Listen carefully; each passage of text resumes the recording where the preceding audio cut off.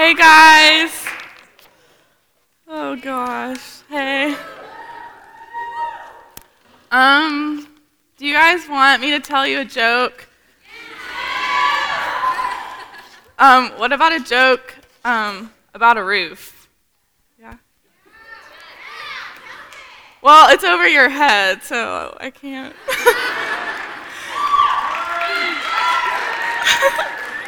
What about a construction joke? Yeah? Well, I'm still working on it, so. Okay. I had to do that just to feel good about being up here, so. For those of you who don't know me, I'm Mary Alice, and I'm an intern here. And I'm really, really excited because I get to talk with you all about Easter. Jesus' resurrection. In doing so, know that I'm implying that death has happened. There's no way we can talk about resurrection unless we believe or at least consider the fact that Jesus died to save us. Know that it is from my belief in Jesus' death that I'm speaking so surely of the resurrection. For without death, there can be no resurrection. If something isn't dead, it can't be brought to life. But before I say any more, let's pray together. God, you are really, really good, and I'm so thankful for this place and for all that you've done here and all that you're going to do. Lord, I ask that my words are yours and that you are meditating in all of our hearts and allowing us to learn what you want us to learn. And I'm just so thankful. In your name, amen. So growing up, Easter morning was always the same. It was kind of like a watered-down version of Christmas morning.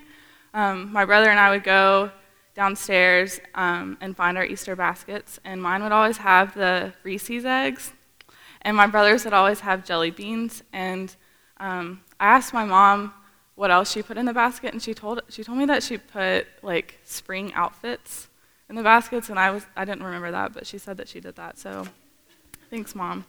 And then we would have the Easter egg hunt, and I think we did that every year until I moved to college, and I think it's because I love games and I love to like compete, and I do love games, and so we did that every year, and I think, until I came to college. And then we would put on our pretty outfits to go to church, and we'd go to church, and everyone was really, really happy, and that makes sense because we were celebrating something pretty joyful. But it was like a weird happiness, like I never had seen it before. Like it was only Easter that I saw this kind of happiness, and so it was like really off-putting for me. And that's what I've known about Easter until recently. This semester in our series, Felt Bored Jesus, we've been looking at different stories in the Bible that are typically taught in Sunday school, and trying to find different ways or things that we've missed in those stories. And the Easter story, I think, is more of a Felt Bored church story and not a Felt Bored Jesus story.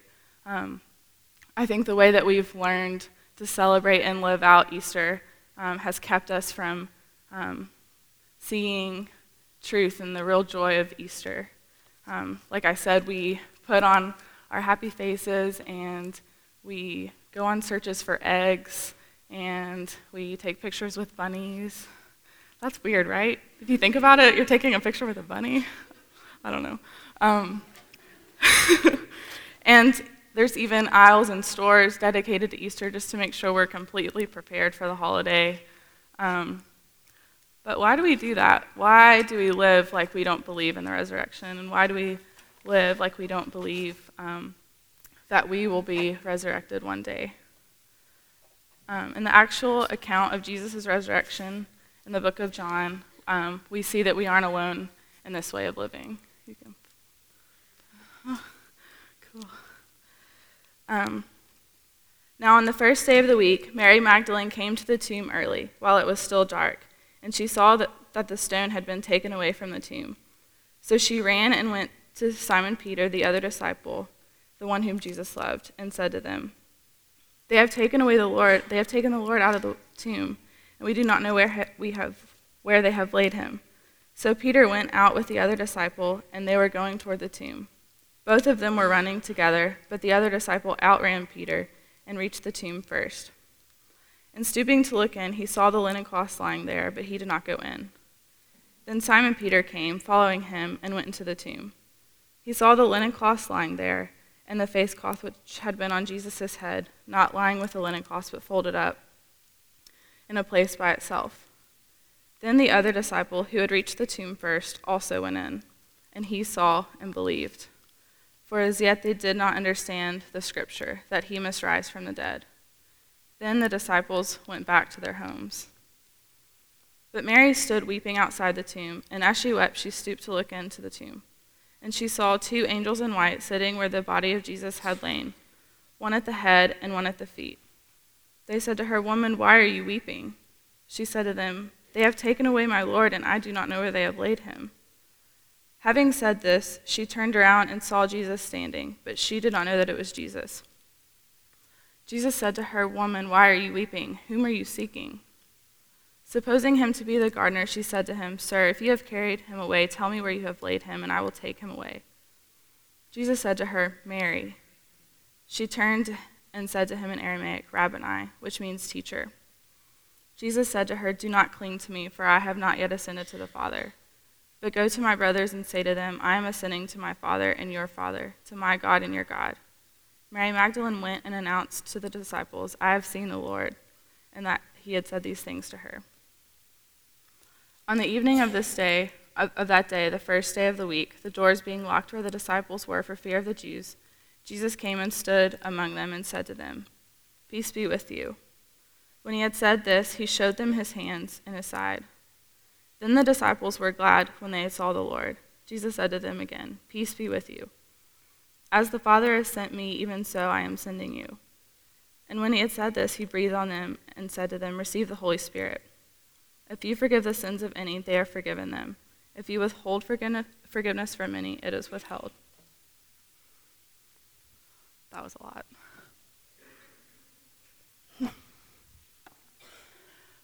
So first, let's look at Mary Magdalene.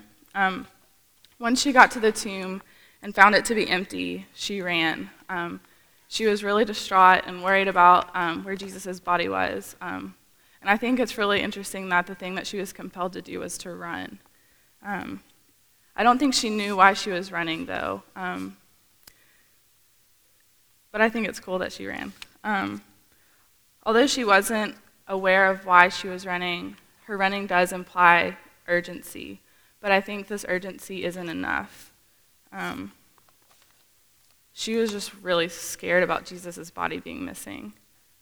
But think about it this way. If she got to the tomb and saw that it was empty, and knew that Jesus was resurrected, she would have been so pumped, and she would have been running because she was so excited. But instead, she was running because she was so fearful. So that's a cool image, I think. Another thing we can learn from Mary is when she goes back to the tomb with the disciples, her default state is weeping. She's really sad about Jesus being dead, which makes sense because it's very sad. But I think part of her weeping is keeping her from believing in the resurrection and from even noticing Jesus immediately when he's trying to talk to her.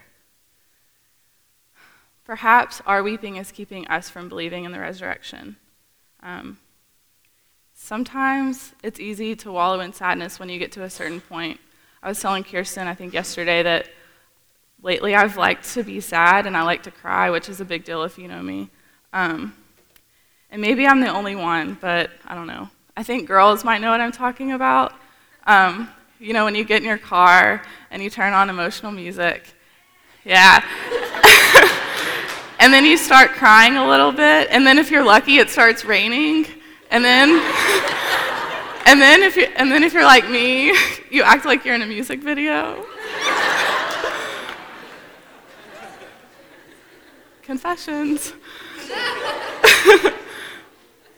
But I think in moments like these, and obviously moments of of real heartache and real pain. Maybe we shed too many tears.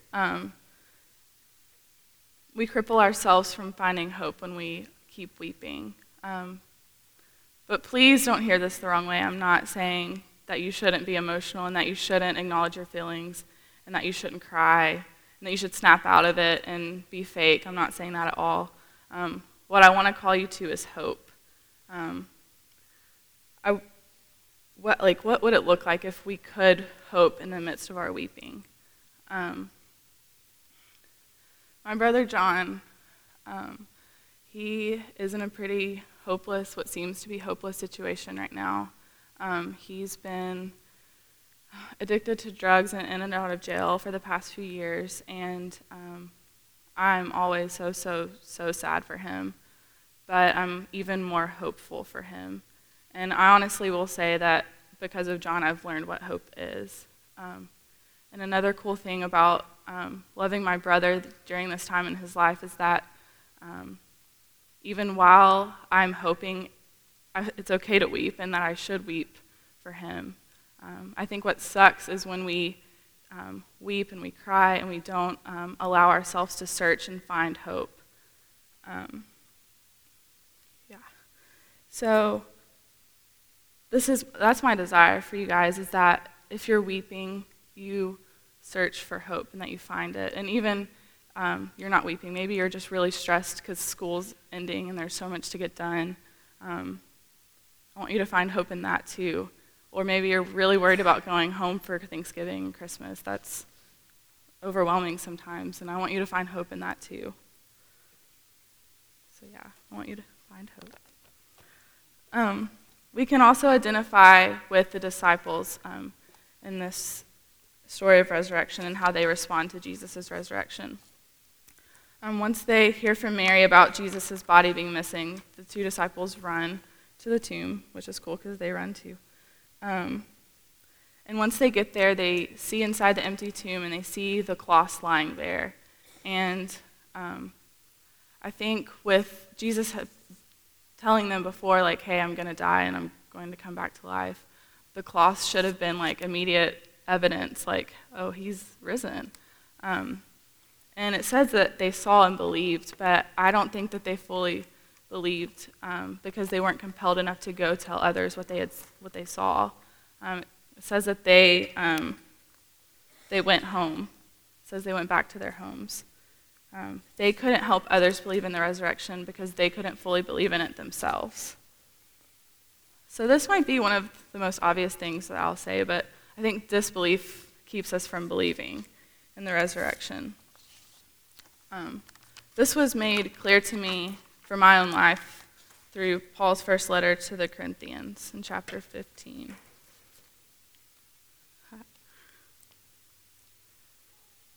Now, if Christ is proclaimed as raised from the dead, how can some of you say that there is no resurrection of the dead?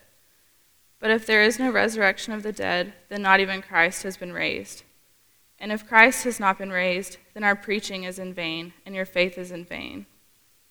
And we are even found to be misrepresenting God, because we testified about God that he raised Christ, whom he did not raise Christ, if it is true that the dead are not raised. For if the dead are not raised, then not even Christ has been raised. And if Christ has not been raised, your faith is futile and you are still in your sins. Then those also who have fallen asleep in Christ have perished. If in Christ we have hope in this life only, we are of all people most to be pitied. I think our disbelief in the resurrection is manifested in how we think about it affecting us. I don't think we really let it affect us. For some reason, I didn't fully grasp the resurrection until I allowed myself to think about me being resurrected and thinking about what that means for me here on earth now. And as I continued to think about it, I was obviously blown away that someone was dead and came back to life. And so I don't think we give ourselves enough time to think about what resurrection is. And so just for a few seconds, I want you to think about someone being dead and coming to life. Think about Jesus, a dead man, coming back to life. Ready, set, go.